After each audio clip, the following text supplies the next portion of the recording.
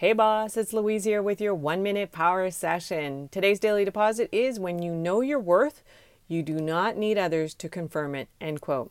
So, Drew Barrymore in the movie Never Been Kissed, she's a journalist who's determined to go from the geek that she was in high school to chic. When she went back to the school undercover as a journalist, she finds herself back in the marching band, in the geeky group, and her editor wants her to be in the cool kids group, but she doesn't know how to get there.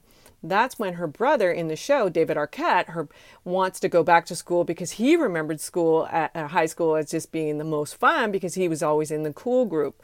But within minutes, he goes back into school and he's in the cool club.